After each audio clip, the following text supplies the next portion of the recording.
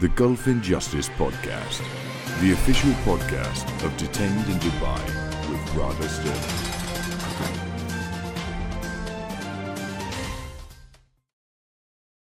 The thing that hurts the most is I feel that he holds pain that he's somehow failed his children.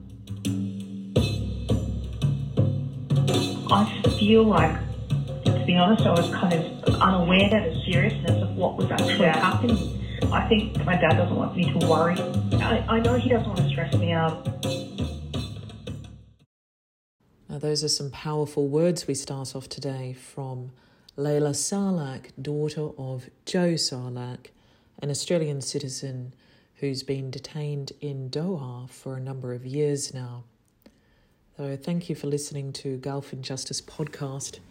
To give you a little bit of an idea of this case and the background, Joe, he's now 70. He ventured to Doha in 2004 to open a company called ClearSpan Technology in Qatar. Now, according to the investment rules at the time, Joe needed to appoint a local partner who would have 100% ownership of the company. Now, that was unavoidable. So Joe selected Sheikh Khalid Fahad Mohammed Saud Al Thani, a member of the royal family and someone who he thought would be completely worthy of his trust. However, when Sheikh Khalid began to experience personal financial troubles, he did not hesitate to pillage the company's accounts and divert responsibility for the embezzlement to Joe. Soon after, Joe was arrested for company checks that were returned for insufficient funds and charged with bouncing the checks. This is a crime in Qatar, and we've seen in the UAE that people are sentenced to more than 3 years imprisonment per check that bounces regardless of the circumstances. So to summarise that, Joe's partner, who's a member of the royal family, embezzled funds from the company, which he had 100% control of, without Joe's authorization and without Joe's input. That then left the company without funds to cover checks that had been written before the embezzlement occurred. So when these people presented their checks, as you would in normal business and as they were expected to do, the funds in the company were no longer there. But because Joe's name was on the check, he became responsible for the lack of funds, which is essentially seen as fraud in Qatar.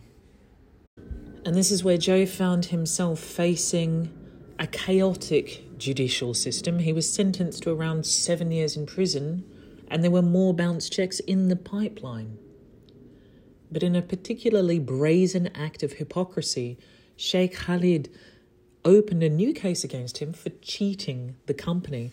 And as a result of these multiple cases, Joseph was facing the rest of his life in prison. And meanwhile, ClearSpan Technology, the company that he founded and managed, continued to operate under the very man who allegedly pilfered his accounts. So Joe had been imprisoned in Qatar, facing a series of legal cases against him for crimes that he didn't commit and for actions that weren't his actions but were someone else's, in a legal system that automatically is going to favour members of the Qatari royal family over a foreign citizen who is not really seen as important. And certainly the wasta that a member of the royal family has over the police and over the enforcement and over the judicial system, and wasta is a term that means influence and clout, certainly Joe is not going to stand any real chance of proving his innocence. And in fact, it's even insulting to the royal family to accuse a member of the royal family of having committed embezzlement. No doubt he could be charged with additional crimes if he did do that. So Joe had suffered an incredibly lengthy process in which he sought to prove his innocence through the Qatari courts in a system rigged against him with a member of the royal family, with lawyers who simply didn't want to take his case based on who was the opposing party. And did the Australian Embassy want to get involved? Not so much. When businessmen are detained abroad, it's much harder to motivate a foreign government to get involved for their citizen. And we've done this in many cases. We've activated the Malaysian government, Canadian government, the British, the American, and even the Australian in other cases. But they certainly take their time.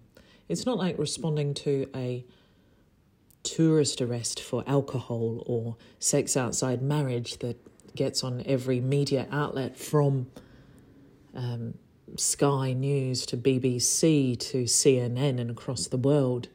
This is a business case that is not as interesting for major consumption as a tourist case. However, the effects that even a slight coverage of media have on a case like this really does a lot against Qatar, because even a little bit of press on a business case is going to affect business and commerce groups and individual entrepreneurs and investors who do seek out the information before investing in a country, who make the effort to research conditions and risks before going to the country to open their business or invest or expand, inject funds into the economy. And certainly with our efforts, we've increased our efforts really over the past few years in advising from the top level down, so not only governments but also trade organisations, accountants, lawyers and investment advisors who entrepreneurs and business people seek recommendations from, more industry specialists. And once information like this about Joe Sarlak heads to those sorts of groups, it filters down and it affects the ability of Qatar to recruit investors and recruit entrepreneurs and business endeavours, joint business endeavours. It affects their ability to go forward with that. A tourist case, sure, that will affect their tourism, and it's very heavily in the media for a short period of time until it's resolved.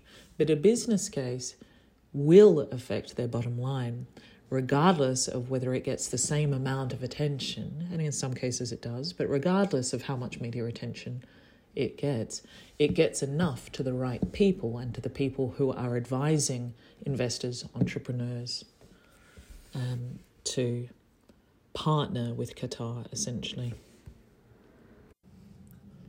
The media didn't have an appetite at one point for cases related to debt hostages who had failed to repay their bank loans and then were kept as hostages within the Gulf nations due to the criminalisation of debt. But the media now has a growing appetite for this as it becomes more and more prevalent and more known and more of a problem. And it was the same with entrepreneurs and businessmen, investors. At first, the public didn't have much sympathy for people who they saw had left their home country in search of glamour and gold and diamonds and millions. They didn't have sympathy for these tycoons as they saw them. But now what we're seeing is they are real victims, and they are the largest percentage or portion of victims who are foreign nationals who end up in prison in the Middle East. And that baseline has grown. The interest from investment groups, from lawyers, from accountants, from conferences, and also from governments and media has really expanded as we see just how prevalent it is and how abused these people are and how hush it's been, how it's been brushed under the carpet by foreign governments and by the media, and usually is not spoken about in most circles who are actually in investment groups who have historically been promoting the Gulf for their own vested interests, promoting the Gulf as a great, safe and new environment to make money. And one thing about Australians is they're very active players when it comes to sad cases like Joe's. And we saw how the whole country was active over Hakim Al-Arabi's arrest in Thailand. We saw how they followed closely the cases of Scott Richards and Kat Lahoy, Australian nationals who were detained in the UAE. And then we also saw them follow cases like Marcus Lee and Matt Joyce, who again were business people from Australia who were jailed in the UAE. And the Australian government actually sought to have them released and actively pursued justice on their behalf. So it doesn't come as a surprise that we received so many calls of support for Joe. And most of the callers just wanted to pass on their good wishes for Joe and our team and say they won't be travelling to Doha for the World Cup in 2022 so long as Joe remains imprisoned. Well, Joe has been released from prison. He's not in the detention facility anymore where he suffered some quite horrendous treatment. But now he's basically locked up in a small apartment where he can't venture out, where he doesn't have family, where he doesn't have a passport or an ID card, where he can't function normally because you need your ID card and passport to function in Qatar. So the deprivation of it means that he's very limited in what he can do there. But not only that, he has no income. He's has no access to medical care. He can't get his prescription medicines, and nor can he go to the hospital. And he has, you have to remember, had a lot of medical issues in Qatar, a lot of them caused by the detention itself, and not having access to doctors' medications that he needs, and basic health care, or in the event of an emergency, access to hospitals. It's extremely disturbing and a situation that the Australian government has been aware of for a long, long time and really haven't negotiated a solution for all of these issues very well at all. And in fact, they seem out of their depth. Australians are seeing more and more that investing, working or visiting Middle Eastern countries can pose a huge threat. And the legal systems have not been modernised to account for the growing number of foreign visitors, and this can be an absolute recipe for grand-scale violations. Now, Joe's had a lot of faith and hope for his freedom and praying that when someone listens, they'll review his case and see the injustice. Sometimes he's hopeful and other times he sounds absolutely broken. It's a roller coaster of emotions when someone's been jailed after a false allegation. It's much easier for prisoners to accept when they have committed the crime, when they've actually committed the crime. But Joe's being punished unfairly. He's become increasingly ill. He's been hospitalised several times with heart-related issues. And if the government doesn't intervene and assist Joe, his family assumes and fears that he'll die in Doha. Joe's already been terribly mistreated and systematically victimised, and his release is long overdue. I've told Joe to hang in there, and we're all looking forward to catching up with him in Queensland when he's finally released, and we are hopeful for that. And we're hopeful that the Australian government is going to put enough pressure on the Qatari authorities to review his case, because if they review it, they are going to see that he has been a victim of abuse here. I think with enough pressure, the Qatari authorities will ultimately free him, and that's if there's enough public pressure. And at this point, Qatar has been resilient to any form of pressure or attempts to contact them, attempts to pressure them into reviewing the case. They've not responded to calls from media and from ourselves in Australia. The Qatari ambassador has not responded, nor has the Qatari ambassador in the UK responded to calls about other British nationals in similar positions. And this is highly detrimental to Qatar. With the World Cup approaching in 2022, Qatar should be mindful to ensure that foreigners are not being unfairly detained. They simply cannot risk the public backlash growing over the Sarlacc case. And Qatar is making steps towards preserving human rights, while other Middle Eastern countries are failing.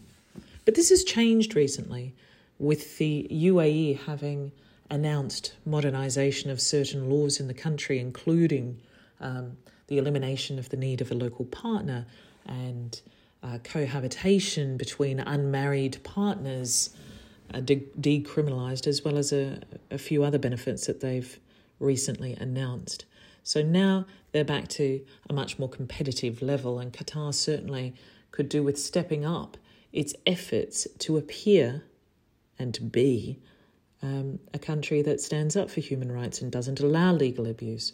If Qatar were to do that, they would lead the Middle East in creating an environment where investors and tourists and expats could feel quite safe and protected, and they could have an even playing field in the courts in Qatar, and the elimination of the inability of people like Joe to obtain independent legal advice and to be able to defend themselves properly in court, and to be able to present their case in an expeditious way so that they're not stuck in the country or stuck in prison for 4 years and then stuck in the country indefinitely until this red tape is fixed. Without intervention now, Qatar will see, just as the UAE has seen, that jailing innocent foreigners leads to the loss of tourism and investment. And then drastic measures don't make up for, as they haven't in the UAE, these recent announcements over some legal changes, they have not made up for the 10 years worth of abuses against foreign nationals that have been in all of the international media. You can't simply turn around and announce that you've made some changes to the law and everything's okay now. No, because it's not even just the law that is the issue here. It's the culture, the cultural attitude towards foreigners, that it's okay that they suffer this kind of abuse. They're foreigners. It's this kind of underlying cultural attitude that has got the UAE into trouble and continues to get them into trouble. And no ramming through of any legislation is going to protect foreigners from that attitude. And when you see that laws themselves are not followed, you might have a law in Qatar that says that the circumstances surrounding a bounce check legally should be taken into account by the courts. But if the courts don't follow the law, and if the lawyers don't defend the defendants, and if you're unable to achieve that fair trial, well, then the laws are irrelevant. And that's what Qatar's going to see. They're going to see if they continue to jail innocent foreigners or keep them in the country, disallow them the ability to travel home like they have with Joe, who's been stuck there, then they're going to lose tourism and they're going to lose investment. Now, having written to the ambassador of Qatar in Australia, I said to him in a letter, "As you're undoubtedly aware, the UAE has come under much international scrutiny over unfair detentions and human rights violations against foreign nationals, which has caused many investors and visitors to avoid the country and has been counterproductive to their efforts to promote itself as safe and modern.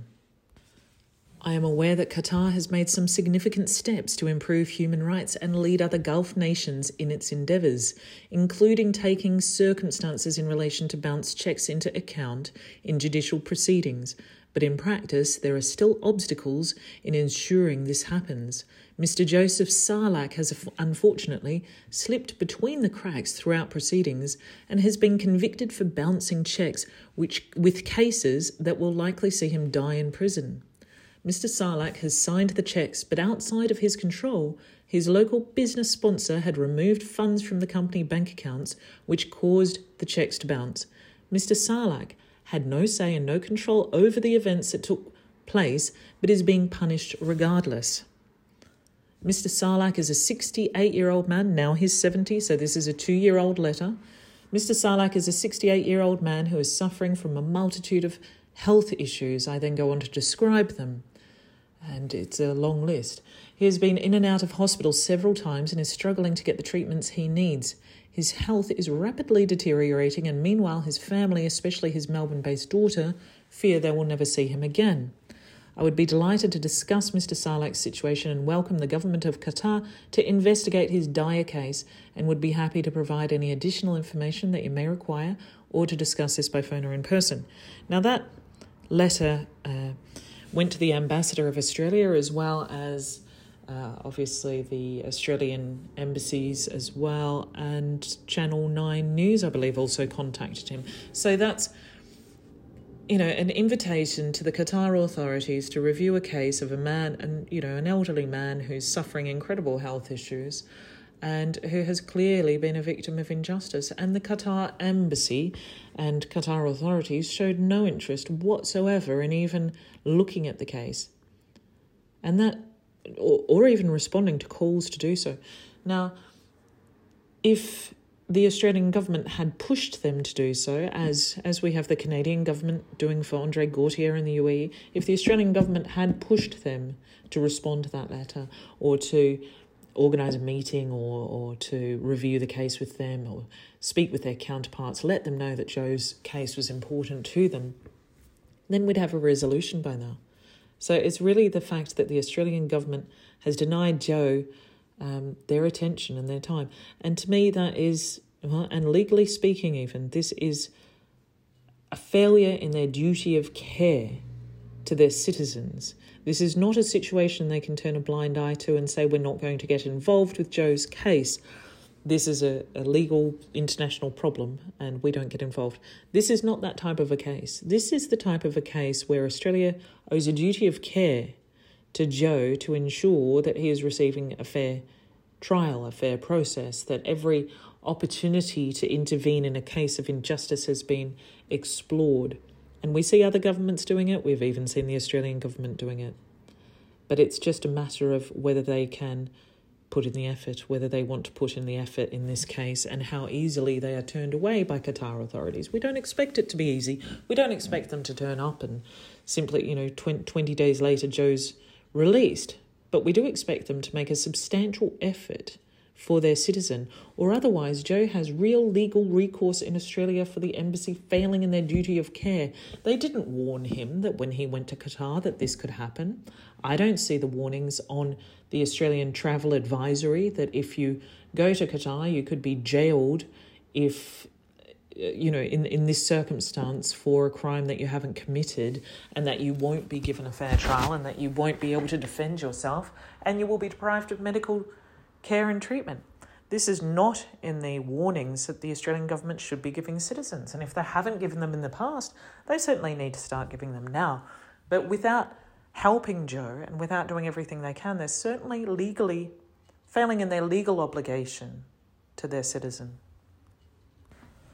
And what we're finding is that Qatar is investing significant funds into international media outlets, into press, into education, into universities, and into lobbying the governments in the United States and the United Kingdom, and undoubtedly in Australia. There is also significant investment into private commercial operations outside Qatar, which is another way for them to obtain more power and influence in foreign nations. And as Qatar seeks to expand and increase its international influence, we are seeing an increase in reports from victims of injustice in the country and from victims of violence and human rights violations. So we have Joe Sarlach, we have Ranald Crook and Jonathan Nash, British nationals, and then we have Connor Howard, a Scottish man arrested in Greece over an abusive Interpol notice.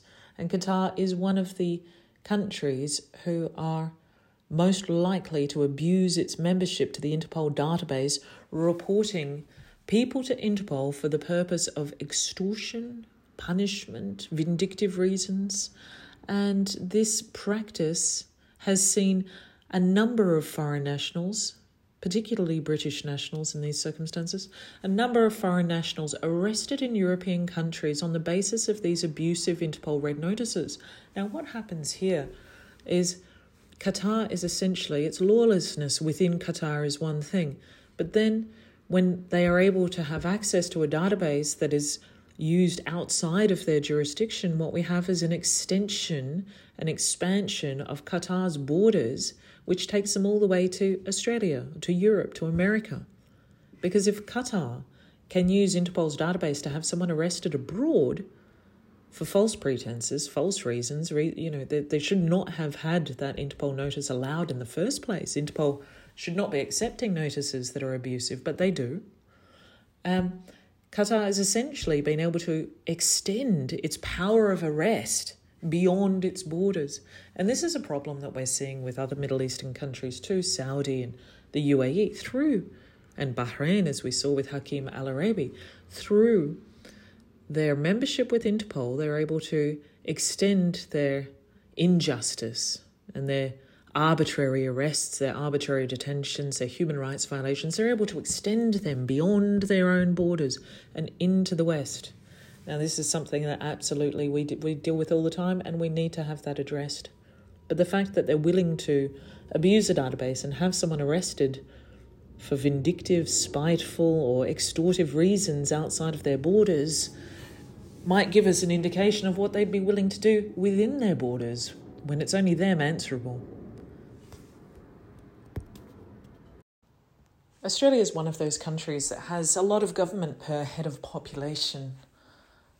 And it's ludicrous that they haven't activated any of those government members in order to secure Joe's release. I mean, we saw the way they reacted when Hakim Al-Arabi was arrested in Thailand on the basis of a Bahrain Interpol notice. They were certainly all over that one, but perhaps because it attracted so much international media. Same can be said for the women who were taken off the flight from Doha to Sydney and strip searched. So what does it require? What does it take for the Australian government to be involved and to stand up for their citizens? International outrage, it would seem, and a lot of it. Now, if an individual doesn't attract that sort of press interest, that media interest, then the Australian government seemingly has no interest either. Now, over a long period of time, Joe has managed to solve a lot of the legal cases against him that should never have happened in the first place, that he shouldn't have to deal with at all. But he has another case hearing on the 20th of December. And for this one, we've asked the Australian ambassador to become involved in this. So we've written to Jonathan Moore, and we've copied in Daniel Ross, who's also with the embassy in Doha. And I've advised them that Joe's been unfairly jailed for years. He can't access his court judgments because they're only available online to people who have an ID. Joe doesn't have an ID. And obviously that's completely absurd. I've reminded them of his health problems, which they should already be aware of in any case. But I've also said, as a Middle Eastern expert witness, I have zero confidence that this matter will resolve itself or that we can trust in the legal process. This case requires diplomatic intervention, or we are likely to see Joseph Sarlak never return to Australia. Australia pushed for criminal charges to be levied against airport officers over the assault incident. Joseph Sarlak has suffered more than this assault. He has been jailed for 4 years before he was found innocent. He is now still locked up in the country in spite of this innocence. We'd appreciate an official stance and comment or supportive action from the Australian government on an urgent basis. This case has gone on long enough. The Australian government previously intervened in the cases of Matt Joyce and Marcus Lee, who were unfairly detained in Dubai. And we need the same assistance for Mr. Sarlak, who has suffered beyond belief. How can we allow Qatar to treat our citizens this way? So it will be intriguing to see how the ambassador responds to this. But like with the Canadians who are supporting Andre Gautier at this time, like we've seen with the British Embassy and Matthew Hedges, this is what we expect of our embassies in cases of injustice.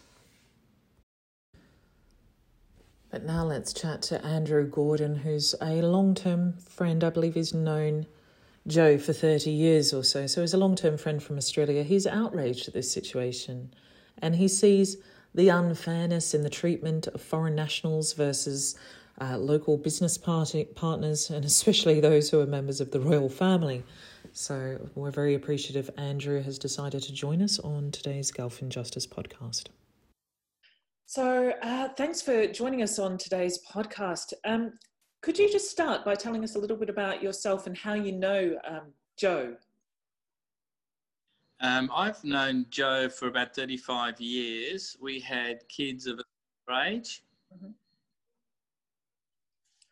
And okay, so you've known him for 35 years. Have you stayed in touch with his family directly, or are you talking to him in Qatar yourself?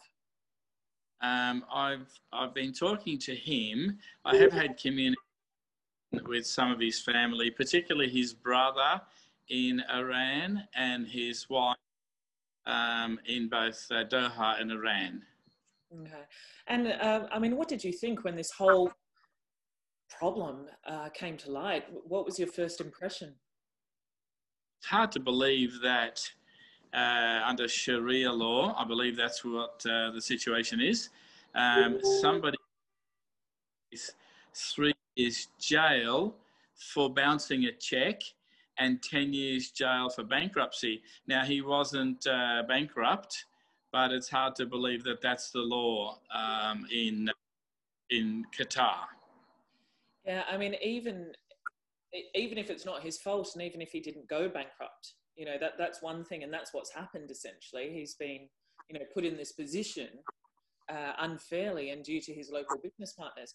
But even if he did go bankrupt, and even if those checks did bounce, if there was no fraud behind, or no intent to defraud anyone behind those bounced checks, he shouldn't end up in prison anyway. I mean, Qatar is unique actually in the Gulf. In the UAE, for example, a bounce check is the result for a bounce check is a 3-year prison sentence, but that's their law. In Qatar, they're quite unique. They're supposed to take the circumstances into account surrounding the bounce check. So if you bounce a check, but there was no intent to defraud, or, you know, business has gone bad, essentially the courts are supposed to take that into account when they're sentencing. But what we find is, practically speaking, and on the ground in Qatar, that's not how it happens at all. So I think in Joe's case, the law hasn't been applied correctly. And this is not the kind of process that should therefore be left up to the Qatar judiciary. Australia shouldn't be turning a blind eye when clearly the courts are not even following their own laws. Surely this requires the kind of diplomatic intervention from the Australian government that we would expect when there's a clear violation of Joe's human rights in this respect. I mean, you've spoken to Joe this whole time, and even probably while he was in prison, I assume, and I've spoken to him while he was detained as well, and he wasn't doing very well. He was very unhealthy. He had to go to hospital many times. He was deprived of medical attention. I mean, what did you make of that? Well, firstly, from what I know of Joe, I don't believe for 1 minute that there was ever any intention to defraud. Joe has made a mistake. Some funds haven't come in time for a check, for 3 checks to be cashed or deposited. And Joe is not a healthy man. He's not a young man. The situation of shoving him in jail under circumstances that were not fraudulent, were not dishonest, are just cruel and heartless. I think that Joe was faced with a business partner who had power, and Joe, we have to understand that when we're in a country like Qatar, we're considered to be infidels. We are insignificant. We are simply factory fodder and workers, and really human rights don't apply to infidels in a situation where Islamic faith is also the law. I mean, what we have termed this, or what is commonly referred to as wasta, and that's the influence that the local Qataris in this case exude over the judicial system, over the police, and generally speaking, they have connections within the royal family, and in this case in particular, which gives them that power. You don't see in a case like this that Joe could successfully argue his position in court, because he won't be given a fair hearing. He's a foreigner in Qatar, and Qatar hasn't, you know, they want to attract Australians to the country. They want to attract skilled labour, professionals, entrepreneurs to develop their country, but they don't afford them that fairness when it comes to dispute resolution or wrongful allegations from people who are, as you say, in a more powerful position. And Joe Sarlach, he doesn't stand a chance, not without pressure from the Australian government. I mean, that's, as you say, Joe, he hasn't done anything wrong. And I've reviewed his cases in detail. And in fact, the courts in Qatar themselves can't see any wrongdoing.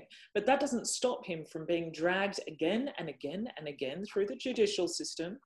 And again, in another case I'm dealing with in Qatar, we have the courts finding these people innocent. But the accusers keep taking cases against them, opening cases, just to keep them in the country. And surely by now, Joe, having gone through as much as he can of the legal process, showing that he's innocent of the allegations against him, surely by now he would be released, and surely with diplomatic pressure from Australia. And surely Qatar, as a country, would want to release Joe, because it is a clear violation of human rights, and it's not doing any good for their reputation, which has been under fire of late. Now, if Qatar wants to continue to attract investment and attract skilled labourers, it has to provide a safe infrastructure to protect them against legal abuse from local business partners. But I don't see that happening anytime soon. I see that Qatar has really been under fire from Gulf partners recently during this dispute, and have stepped up their resilience to criticism. And that criticism, not just from Gulf neighbours, but from countries like Australia over human rights violations. They don't take this criticism as seriously as one would hope from an ally of Australia.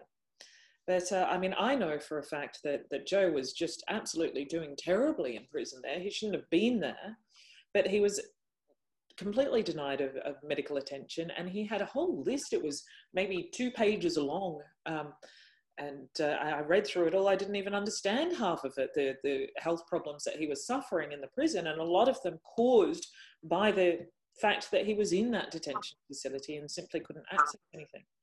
Now, he's on bail now, so he's outside of the prison finally, but he's not allowed to leave the country.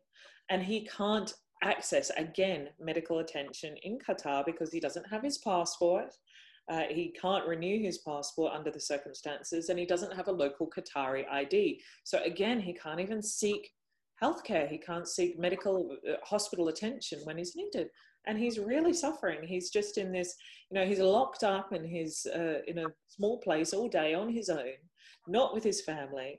The Australian Embassy, I just asked him 2 days ago, what's the Australian Embassy doing to help here? Nothing, he said. So that's pretty shocking when I know the ambassadors for a fact they're with their counterparts, their Qatari counterparts all the time. They're talking to them all the time. There's no reason why they shouldn't be bringing up the case of Joe Sarlach. I mean, did you see the recent case of the Australian flight where the women were taken off? Yeah, of course you did. So the women were taken off the flight. They accused the authorities of sexual abuse, actually, and the Australian government really went harsh on Qatar. And Qatar's issued an apology, and they've even gone so far as to prosecute the people who perpetrated this abuse. But what has the Australian government? I mean, they stood up and down and shouted and yelled about this situation, and of course they should, and they had every right to do so. But we're talking about another Australian citizen who's been locked up for 4 years and with no path to return to Australia. The Australian government is fully aware of this case. It's been reported all over the media. Maurice Payne has been informed. I've contacted no end of Australian diplomats. So it seems very strange to me that they haven't helped so much. What do you think of that? Joe's problem is that it's not a fashionable political cause. Because he's a businessman, there's going to be little sympathy. Ladies on a flight who are taken off and sexually abused in such a way, it's a very high profile and interesting case Whereas somebody like Joe, people shrug their shoulders and say, well, he's a businessman. What was he doing there in the first place? There's little sympathy. And so, like I say, it's not a fashionable political cause. I don't believe he had extreme difficulty getting anything done about a passport. Now he's having difficulty getting out of the place. He needs a passport and an exit visa. He needs to just get out of there, and bureaucracy is holding him up. We have no rights in Qatar, in Doha, to think that the World Cup is going to Qatar, and these people, hate to use those words, these people behave in such a socially unacceptable way. You know, there are no human rights.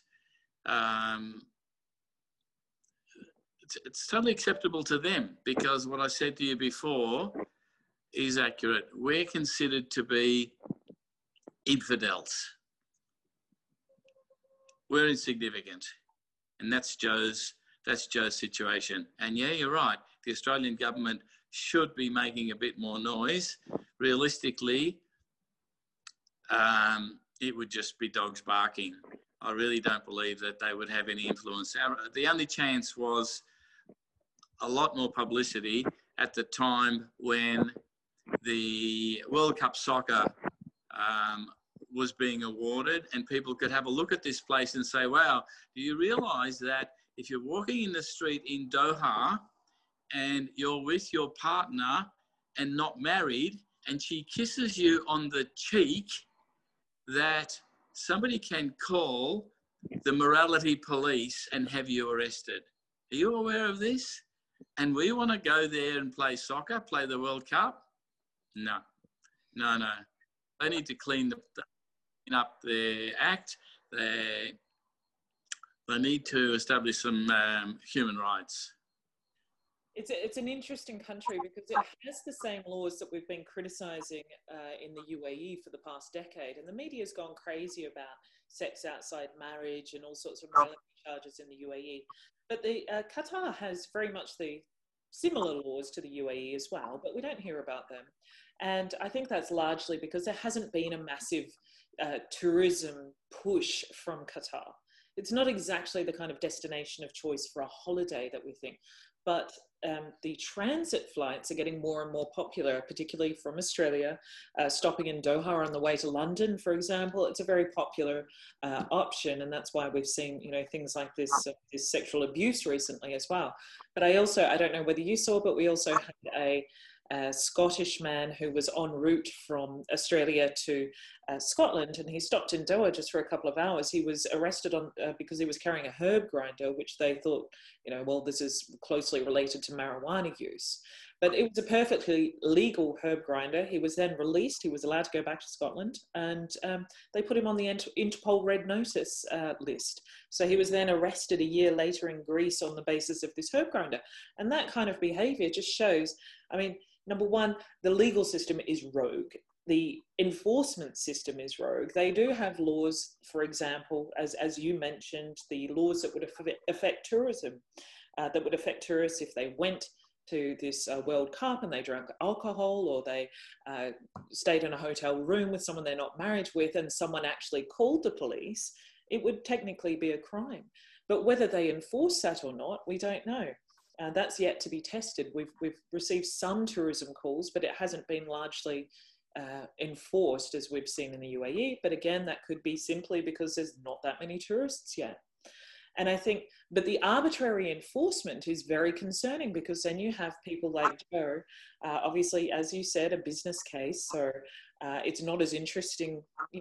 Tourism is obviously a much more interesting topic for the media than businessmen who run into these problems. But the tourism cases exemplify how randomly the laws are enforced in the country.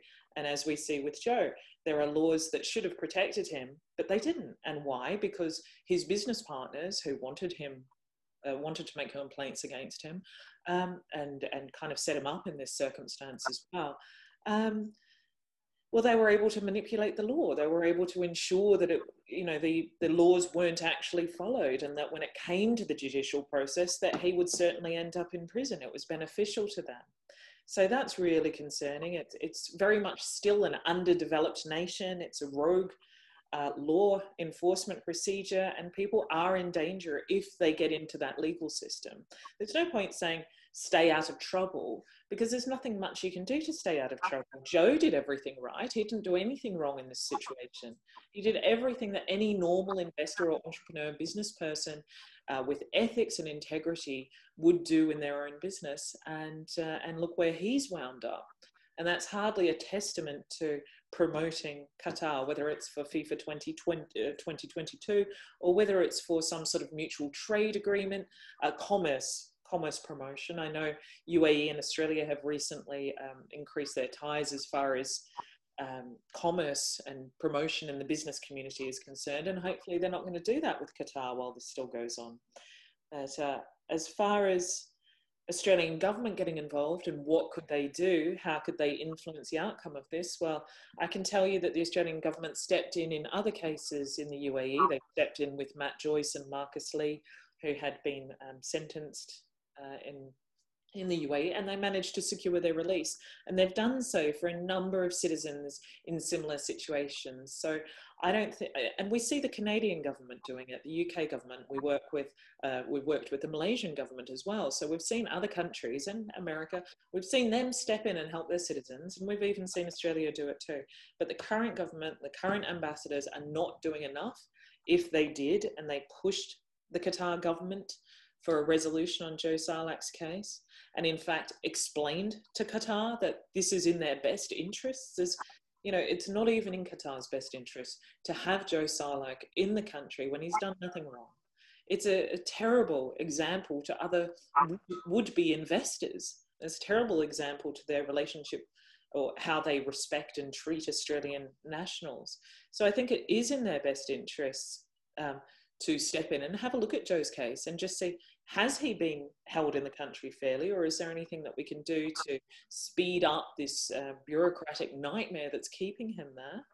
And certainly the Australian government would, I think, benefit from pushing Joe Sarlac's case up the ladder, and they should care about their citizens, because if they don't push this in Qatar, if they don't push Joe's case, which is so clearly an example of injustice, if they don't push Joe's case, we're going to see this again and again and again. We're going to see Qatar abusing Australian nationals again and again. And it's kind of embarrassing for Australia if they allow that to happen. They stood up for the women on that flight, and I don't think we're going to see something similar to that happen for a long time, if ever again.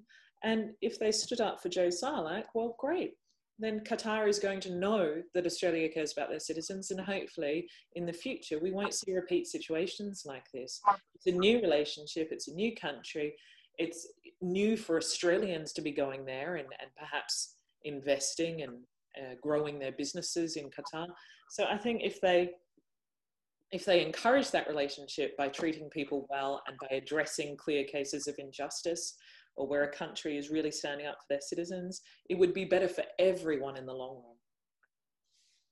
run. But Joe's only chance is what you're doing: publicity, embarrass the Australian government, and maybe get some action out of them through media pressure, and, as I say, embarrass them into doing something. Otherwise, they sit on their hands. They've got meetings to go to, they've got soccer to go to, they've got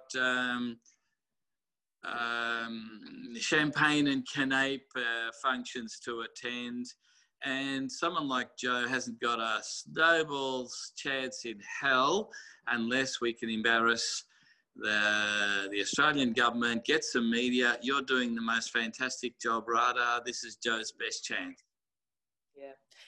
Yeah, I'm really looking forward to it. I mean, I talk to him regularly, and I'm really looking forward to hopefully celebrating with him in Australia and his family in the very short term. I mean, he's so close to being released. It just needs that push over the edge, and he can have his life back. He's quite us. it's just not happening. Who knows? He might still be close in 12 months' time. Well, that's it. I mean, he's so close, but without that push and without that media attention, without that government intervention, so close can just stay so close forever. You know, it really can just stagnate and never go anywhere. And people, and this kind of attitude also prevents people from going to the media or seeking assistance. They think that they're very close. And this can be people in prison as well. They're still in prison. They think they'll be able to negotiate things. They think that or they've been promised even that they'll be free soon enough. Or perhaps the embassy has told them to just sit tight. It's not going to be long, not too long. And that's sitting tight. And they're sitting tight years later. And eventually they decide, that's it. I've had enough and I'm going public on this. And that's when finally they're released. So yeah, I mean, you can't just sit there and hope and expect that the things are going to change. I mean, this really does need to be pushed by the Australian government, absolutely. Otherwise, I'm sure without this push, he will still be sitting there in a year or two or more, 10 years even. I'm just not sure whether there'll be a reaction of spite that if Joe does embarrass the Qatari system, the Qatari government, that I've just got a feeling that the reaction might be spite rather than cooperation. At the moment, it's laziness, and it may well become bureaucratic laziness, and it may well become spite, just spiteful. Oh, look, this fella's making a lot of noise. Let's give him another 6 or 12 months. I just don't know how they think. I think that in a system where they're willing to drag women off an aeroplane and sexually assault them, that a spiteful reaction is not beyond this same mentality. I would agree with that. That's a huge concern that when people do go public about the situation, that they're going to get some negative feedback or they're going to get some encouragement. They might be thrown in solitary. And certainly we have had cases where going public has resulted in that person being thrown in solitary confinement and deprived of their telephone calls that they were enjoying before. But that is a decision that most people make. That small risk, and it is small because in most cases where people go public, it will help their case and it won't hinder. But even if it did hinder them in the short term, most of them have made that decision that was worth it.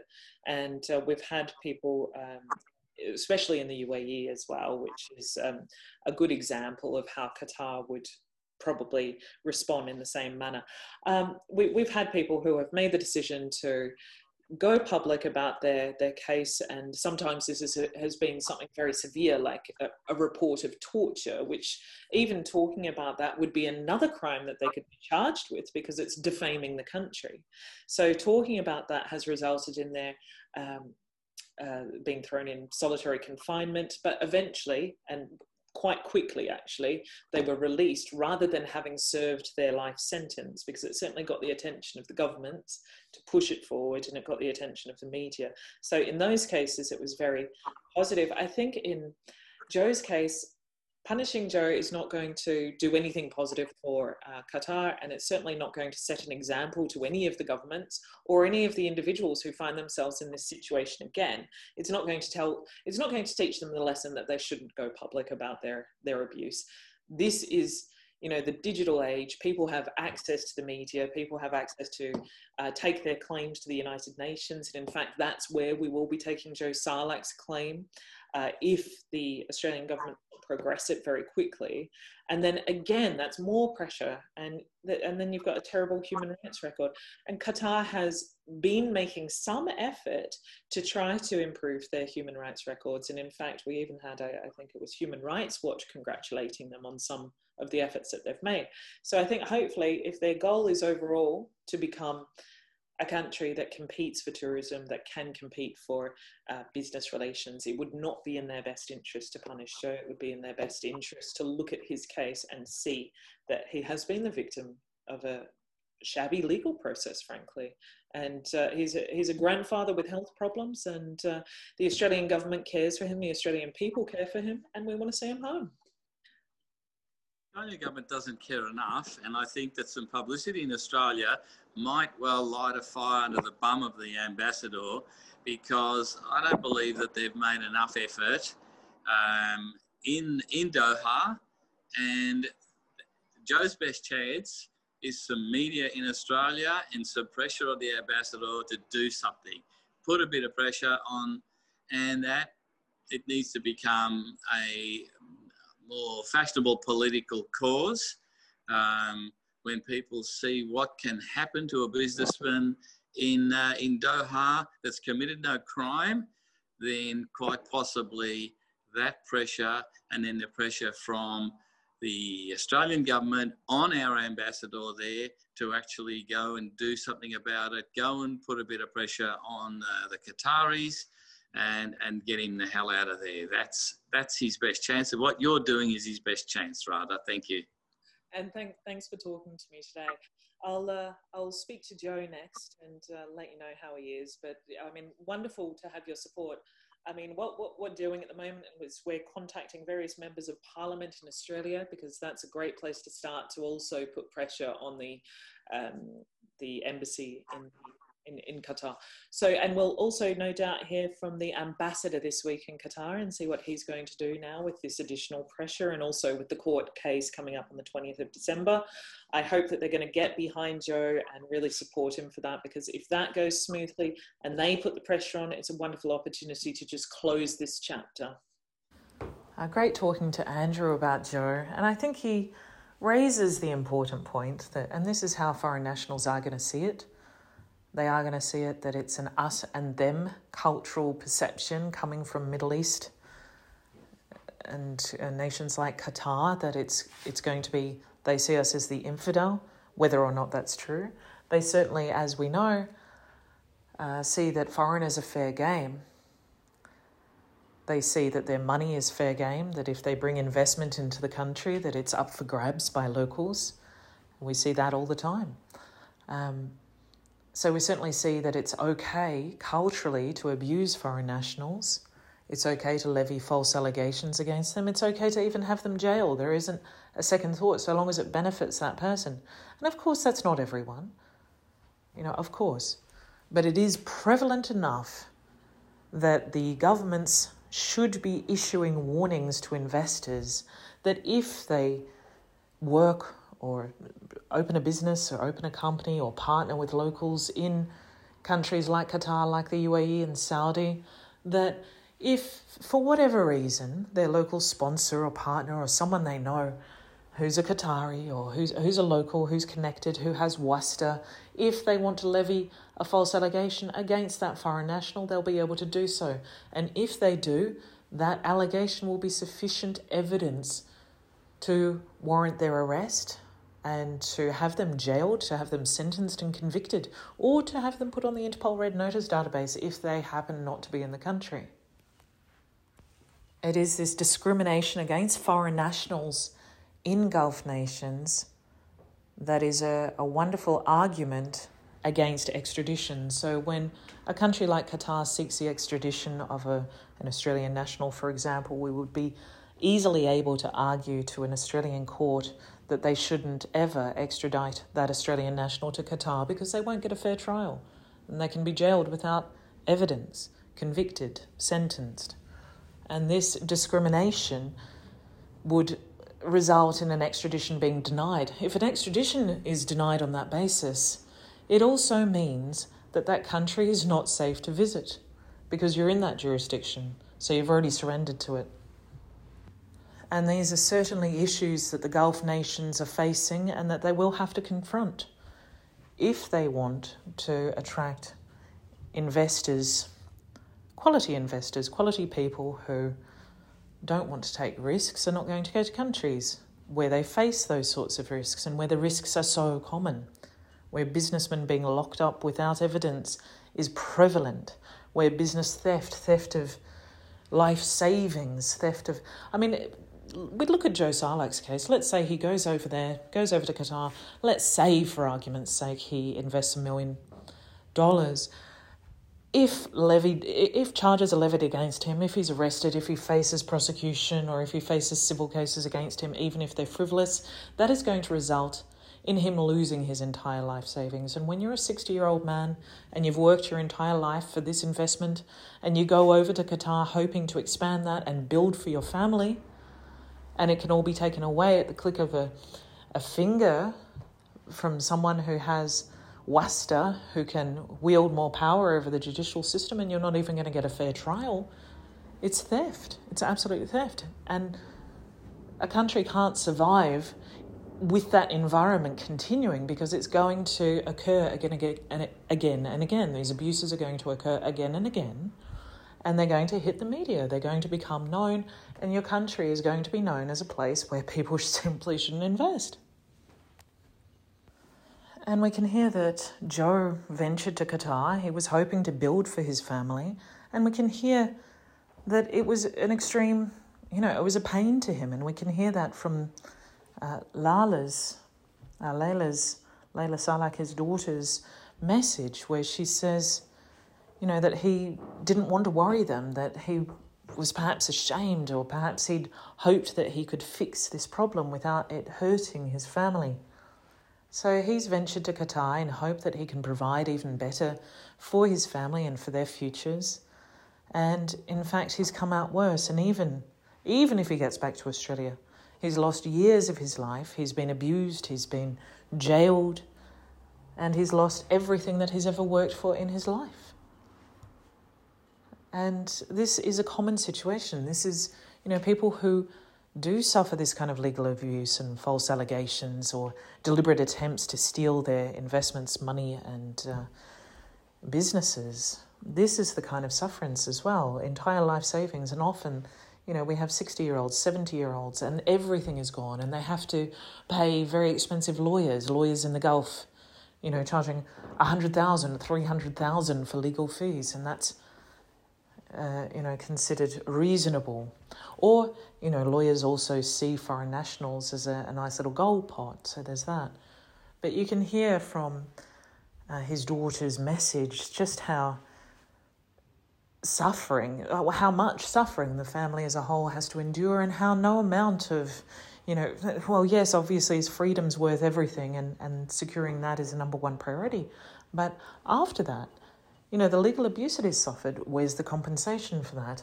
Why is the Australian government not liable for failing to warn people of this situation that they know about?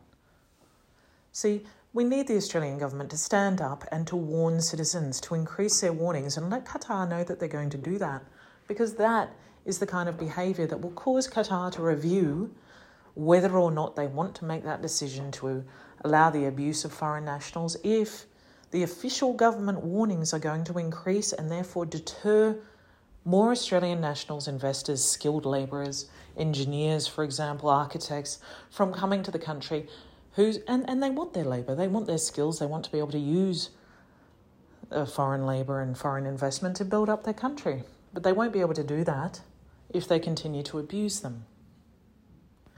Now, if the Australian government doesn't step up and do that and increase their warnings, and we'll be demanding that of them, if they don't step up and do it, well, they're complicit. They're complicit in these abuses, and they render themselves potentially liable to litigation in Australia by victims of Qatar abuse.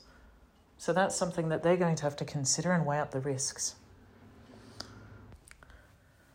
But now let's speak to Joe himself, who I want nothing more than to see him return to Australia and to raise a glass to his freedom. So Joe, great to hear from you as always. So thanks for joining us today. This has been quite a long battle for you. You went to Qatar, was it 2014? No, 2004. 2004, goodness gracious. That's correct. So we're talking a long time now in... Long time. I went primarily to design and build aircraft hangar for His Excellency Sheikh Hamad at that time, for his private aircraft. And we won this tender internationally while I was in Australia. and I thought we will go and get this job done and go. And what had happened when I came and we did that job, they were very satisfied with us, and which this particular facilities was running by Qatar Airways. And Qatar Airways right. gave us a bit more work and more, and sort of, I thought, well, it's a quiet place, I'll stay here for a little while. The company started to expand, and here I am. End of the day, the disaster happened with the sponsor, which is none of these things I was aware of before when I came here. I think it's been a huge shock to a lot of people, actually. These, you just wouldn't expect it when you go off to Qatar. You wouldn't expect that you could ever be put in that position where, checks that you wrote, you were actually jailed for, even though, you'd literally done nothing wrong. So no one would possibly expect that could happen when they go to a country like Qatar. And, Qatar is sort of marketed as a modern country to go to. It's set up for entrepreneurs, it's set up for business people, and we have Human Rights Watch saying they've got a fantastic human rights record just a couple of years ago. So it's really surprising that this would happen to a lot of people anyway, and I think it's just not talked about enough. It's certainly not published in the media, and I think until your case, in fact, I don't think Australia had ever heard of anything like this going wrong.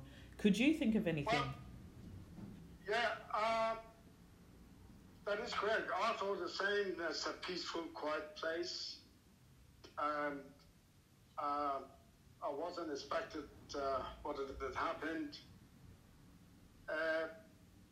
But now, what I know now, another things I was very naive was that, because I've been so busy inside the airport with the projects, going to office in the morning and go to the site and then come home. I've never been socialized much with that side world or having any other projects to gain a local experience. So I took everything in a good faith, and everything was running smoothly to this sponsor ran himself into some problem, and he needed money, and I salvaged him a couple of times by paying monthly, so get him out of trouble with the bank. And in the end, this last project, which is we designed and built a simulator building for 777 aircraft, Commodore 6 simulator. And the project almost was finished, but 97% was completed as per Qatar Airways consultants. Then he thought is maybe,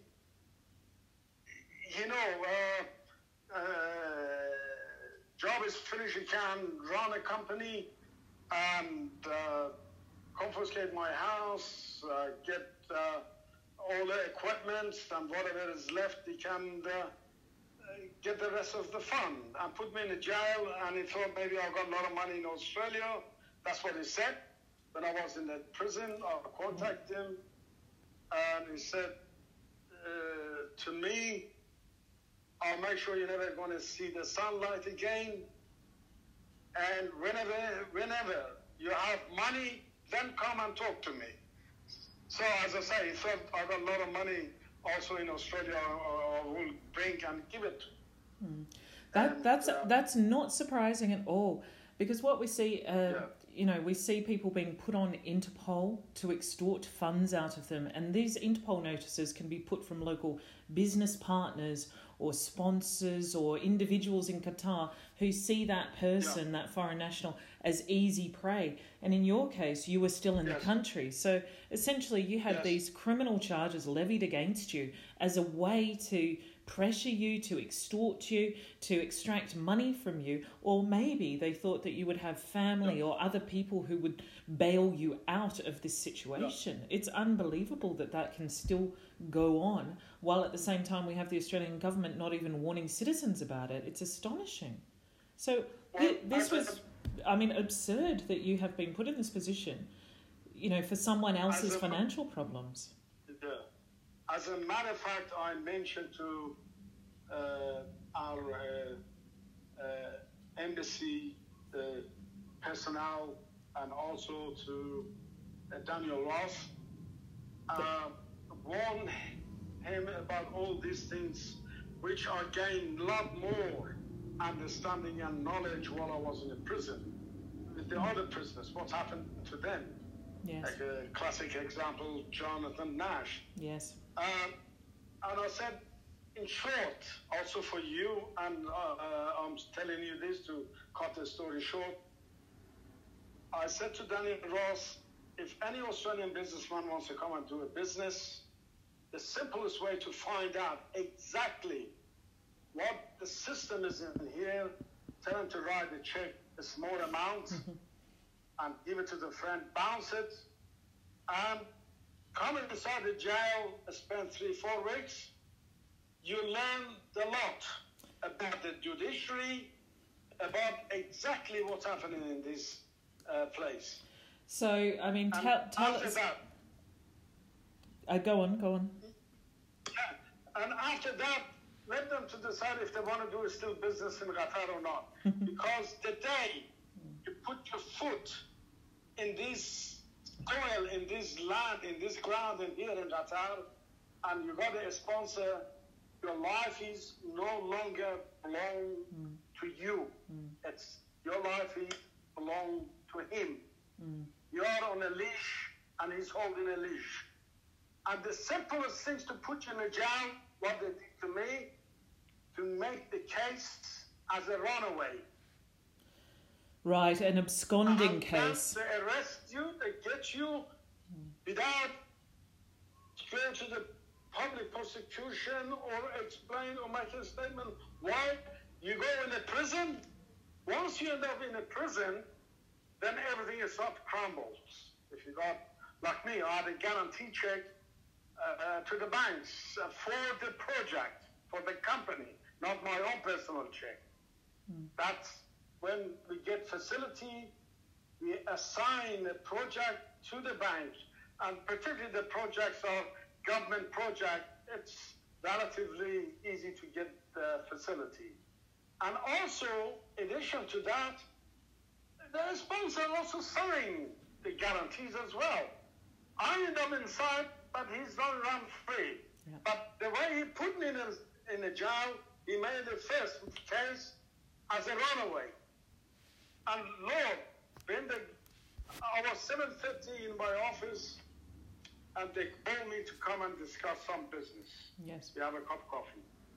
And that was history. They arrested me then. And I got a witness. One of my employees was with me, came with me. And when they got me to 4 o'clock in the morning, they've been hammering me, and I went numb. Just my brain went numb. And they threw me in this a place. God, it was, 50, 60 people in 2 small rooms. And 2 days later, they took us to the public prosecution, and the guy was writing based on the statement they got from the police. And I've been asking what's happening. The guy was typing, or prosecutor, just quiet, everything is okay, and that, to finish, and it said sign. As I said, again, I was numb. I don't know what's going on. He said, it's for your own benefit. And I believed, and I signed it. So that was it. And went to the courts, and I got 3 months for that. 3 months, and that was enough to the whole things to collapse. So that was 3 months for absconding, essentially. So that's absconding, yes. So absconding is because you need the permission of your employer to leave the country, or your business partner in this instance. Well, generally speaking, yes. At that time, you need the approval from your sponsor to give you exit permit. Yes. But they make take this case as a runaway to put you in the jail. Yes. To put a case against you. That's one of the tricks. So it was a manipulation of the system there. Yes. They wanted you in jail, and this was a very easy way to do it. And they wanted you in jail so that they could put pressure. Once I was in the jail, that's right. They guarantee checks, turn to the bank, find out. And besides, free payment claim we made to Qatar, two of them to Qatar Airways, another one was at the Ras Gas petrochemical place in here. And the money came to the bank, and he instructed the bank to stop the payment to go to their working account. Mm-hmm. He really pleased me, man. I mean, so much got to tell you, but it takes too much time. Of course. Let's move on in... so when you... issues... Yeah, when you faced these issues and you were basically targeted by your local business partner, who's also a member of the Qatari royal family, you ended up in prison, and you were there for a substantial amount of time, weren't you? No, he wasn't, well, you can't call him partner, a sponsor, and he was scamming 2.5% of the gross contract. Right. By doing nothing, just your response. Yes. And that's also illegal. As a Qatar law, it's illegal. Then the last project, he changed it to 5%. And I argue with him, why the earth 5%? And why are you telling me now? Because at that time already I gave Qatar Airways the bid bond. I couldn't withdraw. I said, you could have told me before I would submit the prices. So I could have increased it. He just looked at the wall. Anyway, as I say, there's so much to talk about. Yeah, there is, certainly. And, I mean, the legal cases have been absolutely horrendous. It's taken you a long time to get where you are, and we're still not complete. But, I mean, you were detained for quite a long time, and we were talking when you were back in the prison then. And, I mean, yes. One thing that I wanted to get across is, although the Australian Embassy was in touch and although they did some work on your case, I just don't think that their diplomatic efforts were strong enough. Because in other cases, we have seen other countries be able to secure the release and the prompt release of their citizens. So it was disappointing to see that the Australian efforts weren't strong enough to really get you home in a faster manner. Of course, you're not in prison right now, and that's fantastic, but it's still not a substantial enough achievement. We still want to see you home in Australia.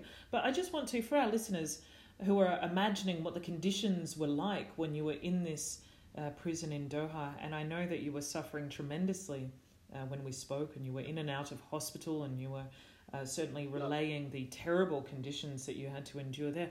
But could you, just for our listeners, go over that in a little bit of detail? Well, if I may first, what you mentioned about our embassy, they did some work. No, they didn't get involved on any things related to the judiciary system. They said that we won't get involved with that. Only area they used to telephone the prison if I had to go to the hospital or get my medication. Right. So they did the bare minimum, what you would expect from any embassy, even the Nigerian embassy. Okay, that's very disappointing. Absolutely. I mean, I don't have anything against, as I said over and over, against the guys, the embassy's diplomats or the people who visited me. I know their hands are tied, they're following the policy. Well, not so much, because, I mean, this is not a usual legal process. This is not, the United Kingdom or America. This is Qatar, and they're not following their own laws. They're not following laws that are supposed to be there to protect you, and that's just because of the local Qataris having influence over the judicial system. And when it is a case of injustice, the Australian government absolutely has every right to get involved on a diplomatic level. And just saying that they don't get involved, it's our policy, that's just fobbing you off. Deliberately, they told me they're not getting involved with the judicial system. Even at the time of the corona, which, appeared, and all the government office that become restricted. As you know, I was outside, I couldn't. I begged them, at least you guys send a letter. Yeah. I begged them even send your driver. Yes. Because he's got the embassy's ID identification, they might let me in so I can submit my applications. Yes. No, I said that's against the protocol. We cannot do it. Right. So that is for the embassy. And now is 10 months almost has gone by. I never had a single telephone call from them. Just the, curiosity or to have a, just care to check up on you. Yes. See if there's anything that they can do. I'm still alive or dead, I'm still here or gone. Yes, because it's not like there are that many Australians in Qatar, actually. It's one of the smaller Middle Eastern destinations. Exactly. Yeah. There's not that many people to check on. So anyway, back to the prison conditions, if you could just let... Yeah, we go back in the prison condition it's absolutely appalling. You constantly under humiliation by the police guard or by the superior, treat you just, I wish I was just a dog or animal, even they won't treat animals like that.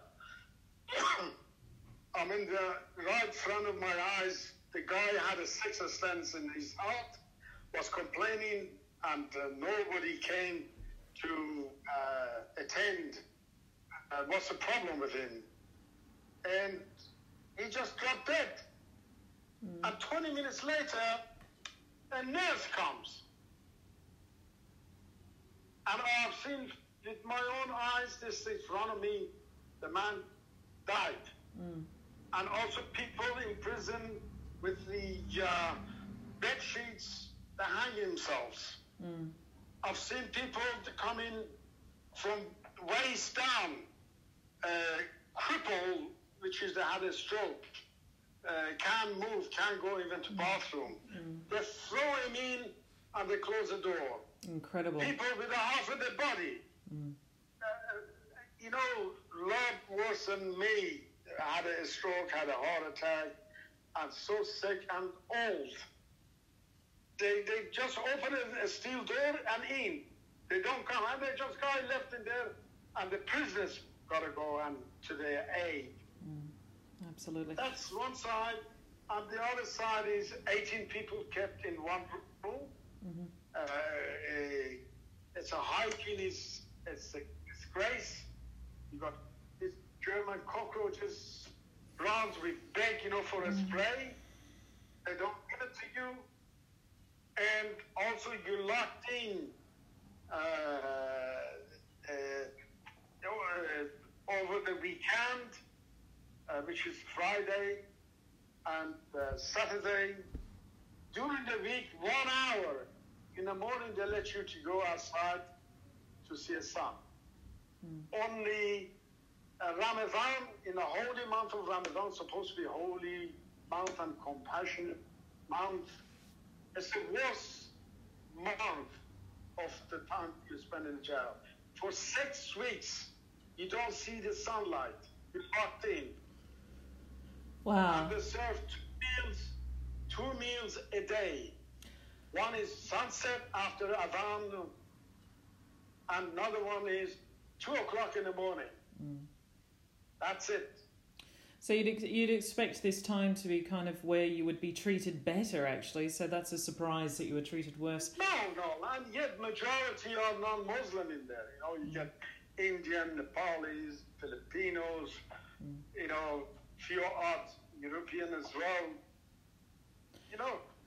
And so, I mean, what are you hoping? I know you've got the court case coming up on the 20th of December, and obviously your family is going through a very hard time, and they have been for a number of years. I've been in touch with them, and they've spoken to the media, and they've tried to activate some Australian government support.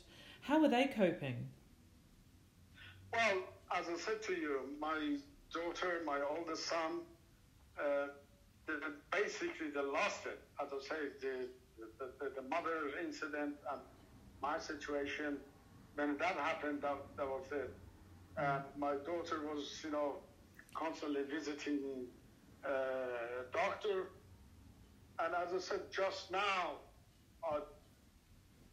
since I'm out or I can talk to her, she's coming around and giving her hope that soon I should be home. Mm-hmm. Definitely they suffered a lot. Absolutely. And but we're hoping that as a result of this case in December, and with some extra pressure on the Australian government and from the Australian government, who I believe will have to step up now. They have been given every opportunity. They haven't stepped up. Now we're putting a lot of pressure on them, to the point where if they don't stand up for you and they don't help you, you would be well within your rights to take legal action against them in Australia for failing in their duty of care to protect you from this sort of judicial abuse abroad, and to also warn Australian citizens. I mean, what would you say to Australian nationals who are considering travelling to Qatar or coming to work in Qatar or possibly opening a business in Qatar? You said earlier, come and try the bounce check system, write a check and see what happens. But what would you say to them? Obviously you're not going to advise them that Qatar is a safe place to do business. What would your warning to them be? Well, the warning is absolutely regarding do business. Absolutely, it's not a safe place at all. Even you go to for instance, on the weekend, you go to the bar, have a meal, and have a couple of drinks. You come out and walk out of the bar, and the secret police are standing there, and they come and grab you. If you don't have the receipt that you've been drinking in the bar, you can't be arrested and you will be put in a prison. Now, is this a safe society? Well, certainly not for Australians, and certainly not no. when the law is so arbitrarily. European, no. Yes. No. Well, Westerners, no. It's a nightmare. I'll tell you, if anything happens, you are in nightmare. To get out of it with the judiciary system, which is I'm experiencing, and I've got to experience about it. It's a nightmare. It's a judicial system. It's a Disneyland. Yes. The judicial system is a Disneyland. You don't even have access to it. You can't even access judgments that are entered against you through the courts. The Australian Embassy is not going to help you at all, it would seem, and you can be locked up. I mean, you could have been locked up for the rest of your life, and at any time now, even now, okay, you're not in prison right now, but at any time you could be again. It's that random and it's that arbitrary in Qatar that it's a huge risk. Nothing predictable, or nothing in Qatar that you can predict. Exactly. And that's why it's so important at this point. One of the important things everybody should know. Mm.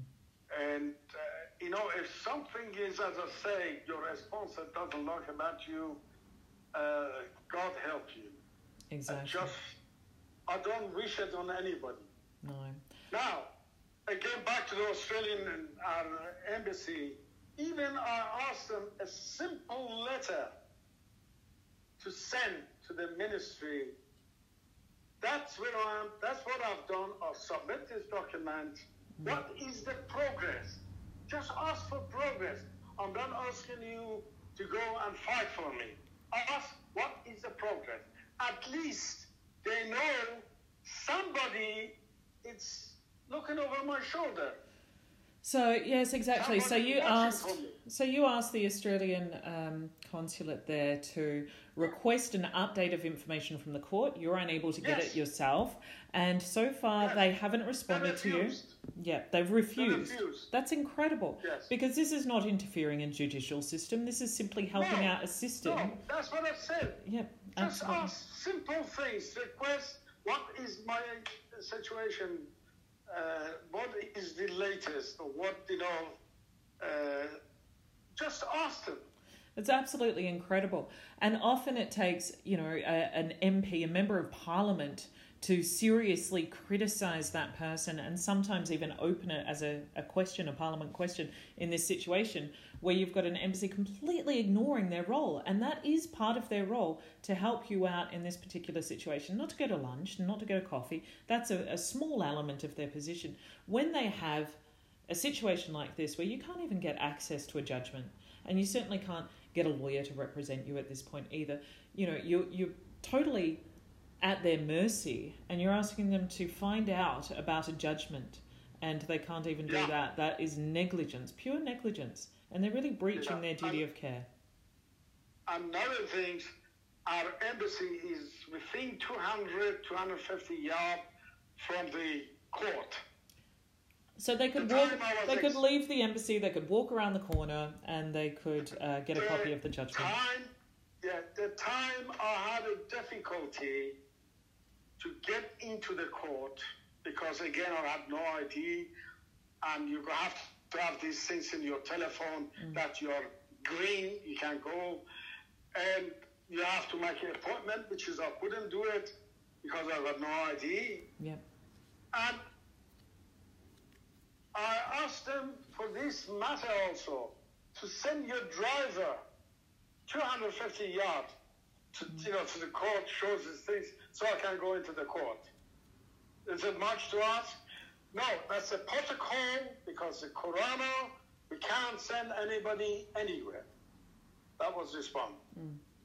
Certainly, so they've been less than active. However, we're in touch with them now.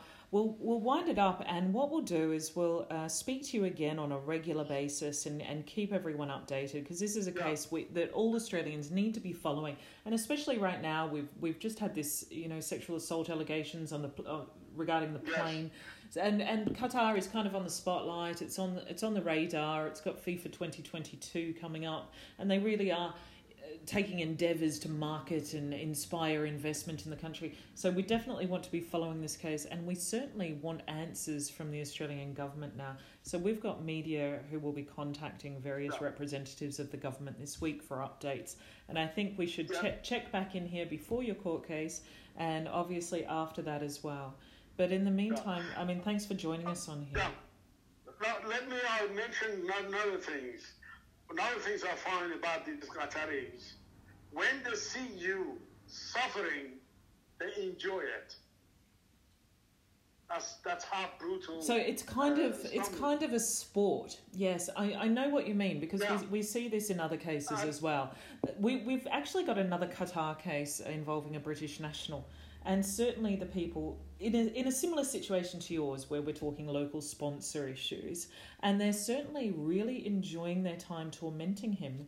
And there's been some very naughty goings on there of them really enjoying it for sport. And there have been some actions that we haven't released yet, but we will soon enough, that they've taken that really show how much they're enjoying basically detaining this person in Qatar. So, we have 3 people right now that we're directly dealing with, 3 businessmen like yourself in Qatar. And of course, there's other cases as well of, workers and human rights violations.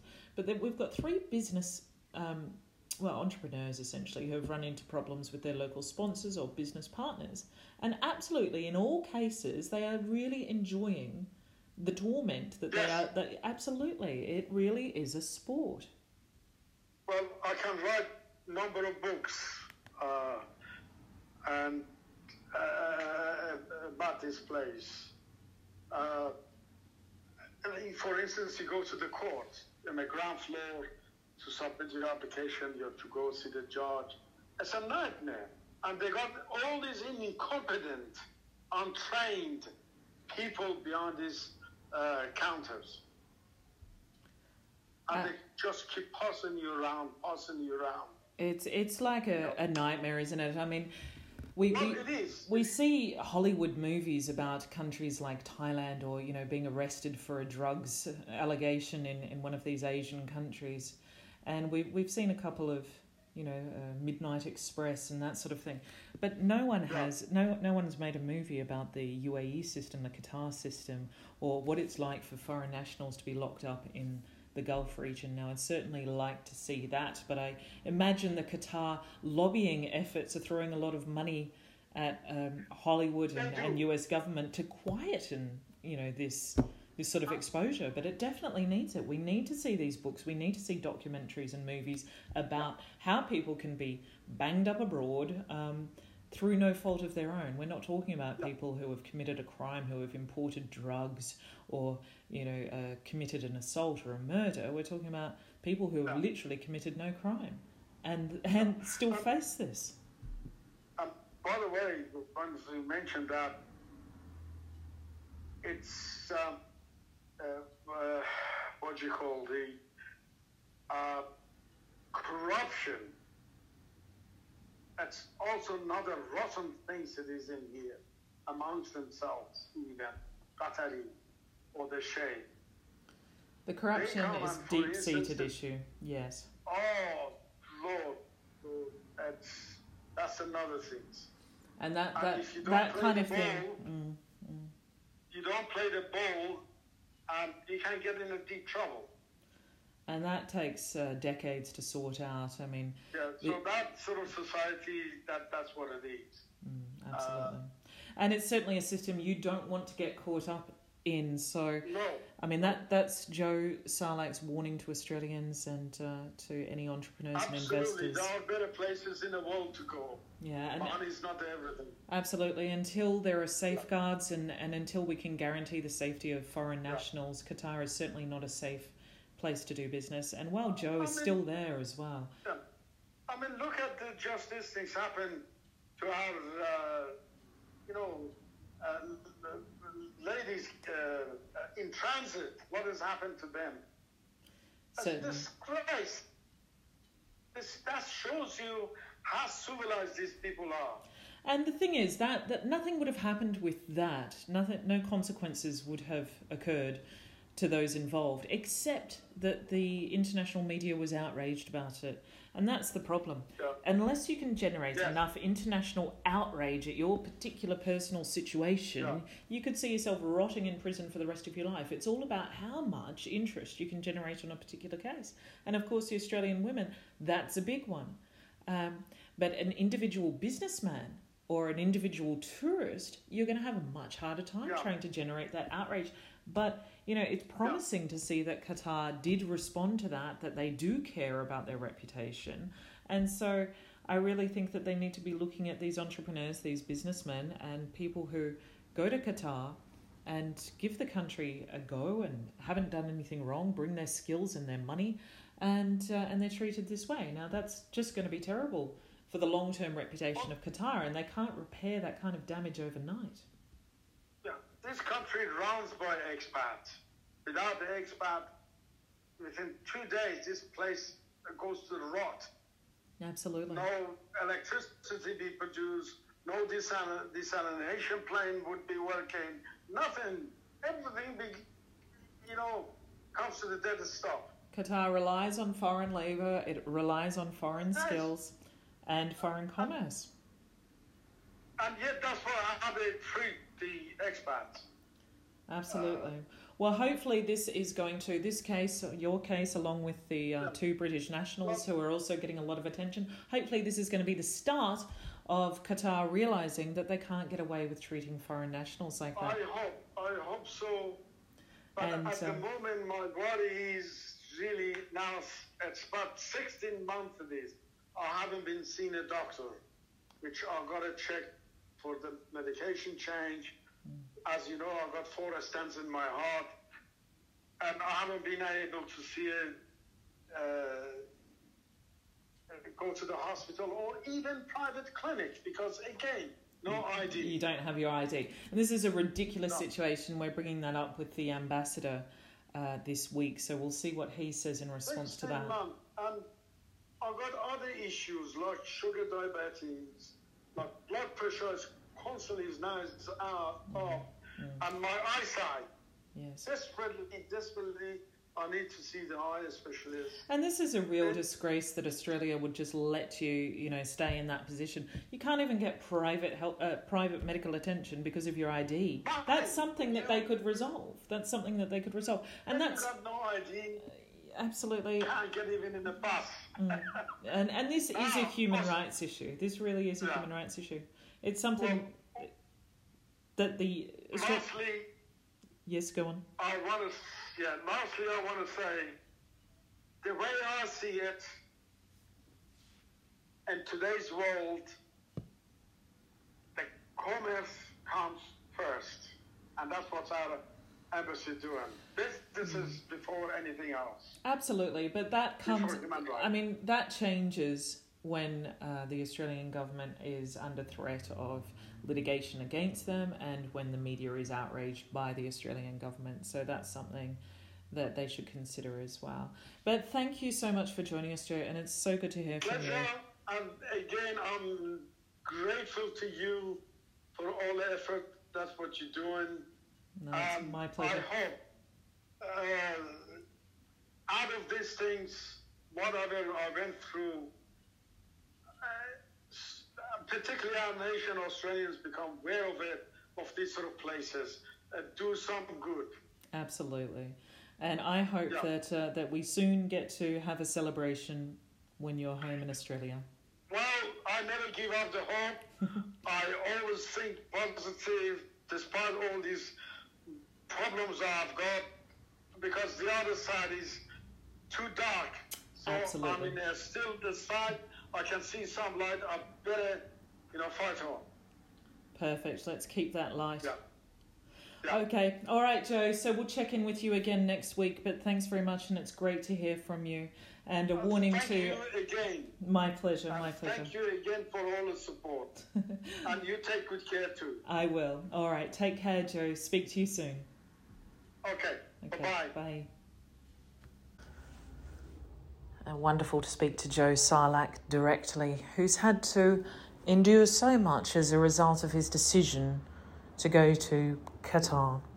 He's ended up becoming an example of why entrepreneurs, investors and expats are unsafe in Qatar and should avoid doing business in the region.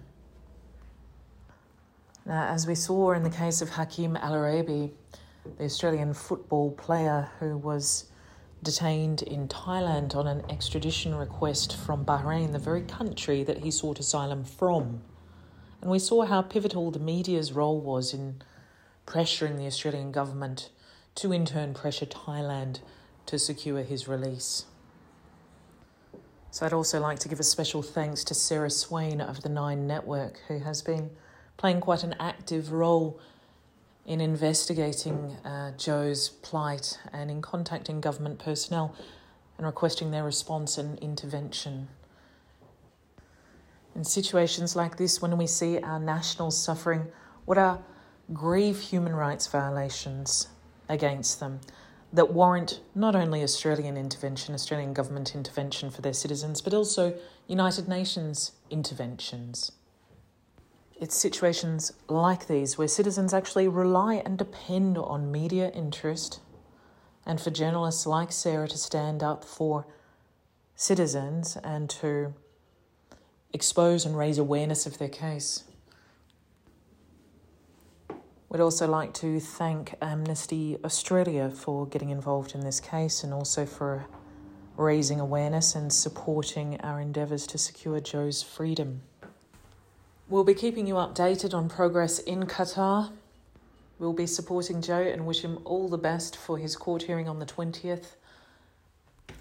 And we implore the Australian government to get involved on a diplomatic level with Qatar authorities, and we implore the Qatar authorities to review Joe Sarlak's case and finally release him, let him come home to Australia.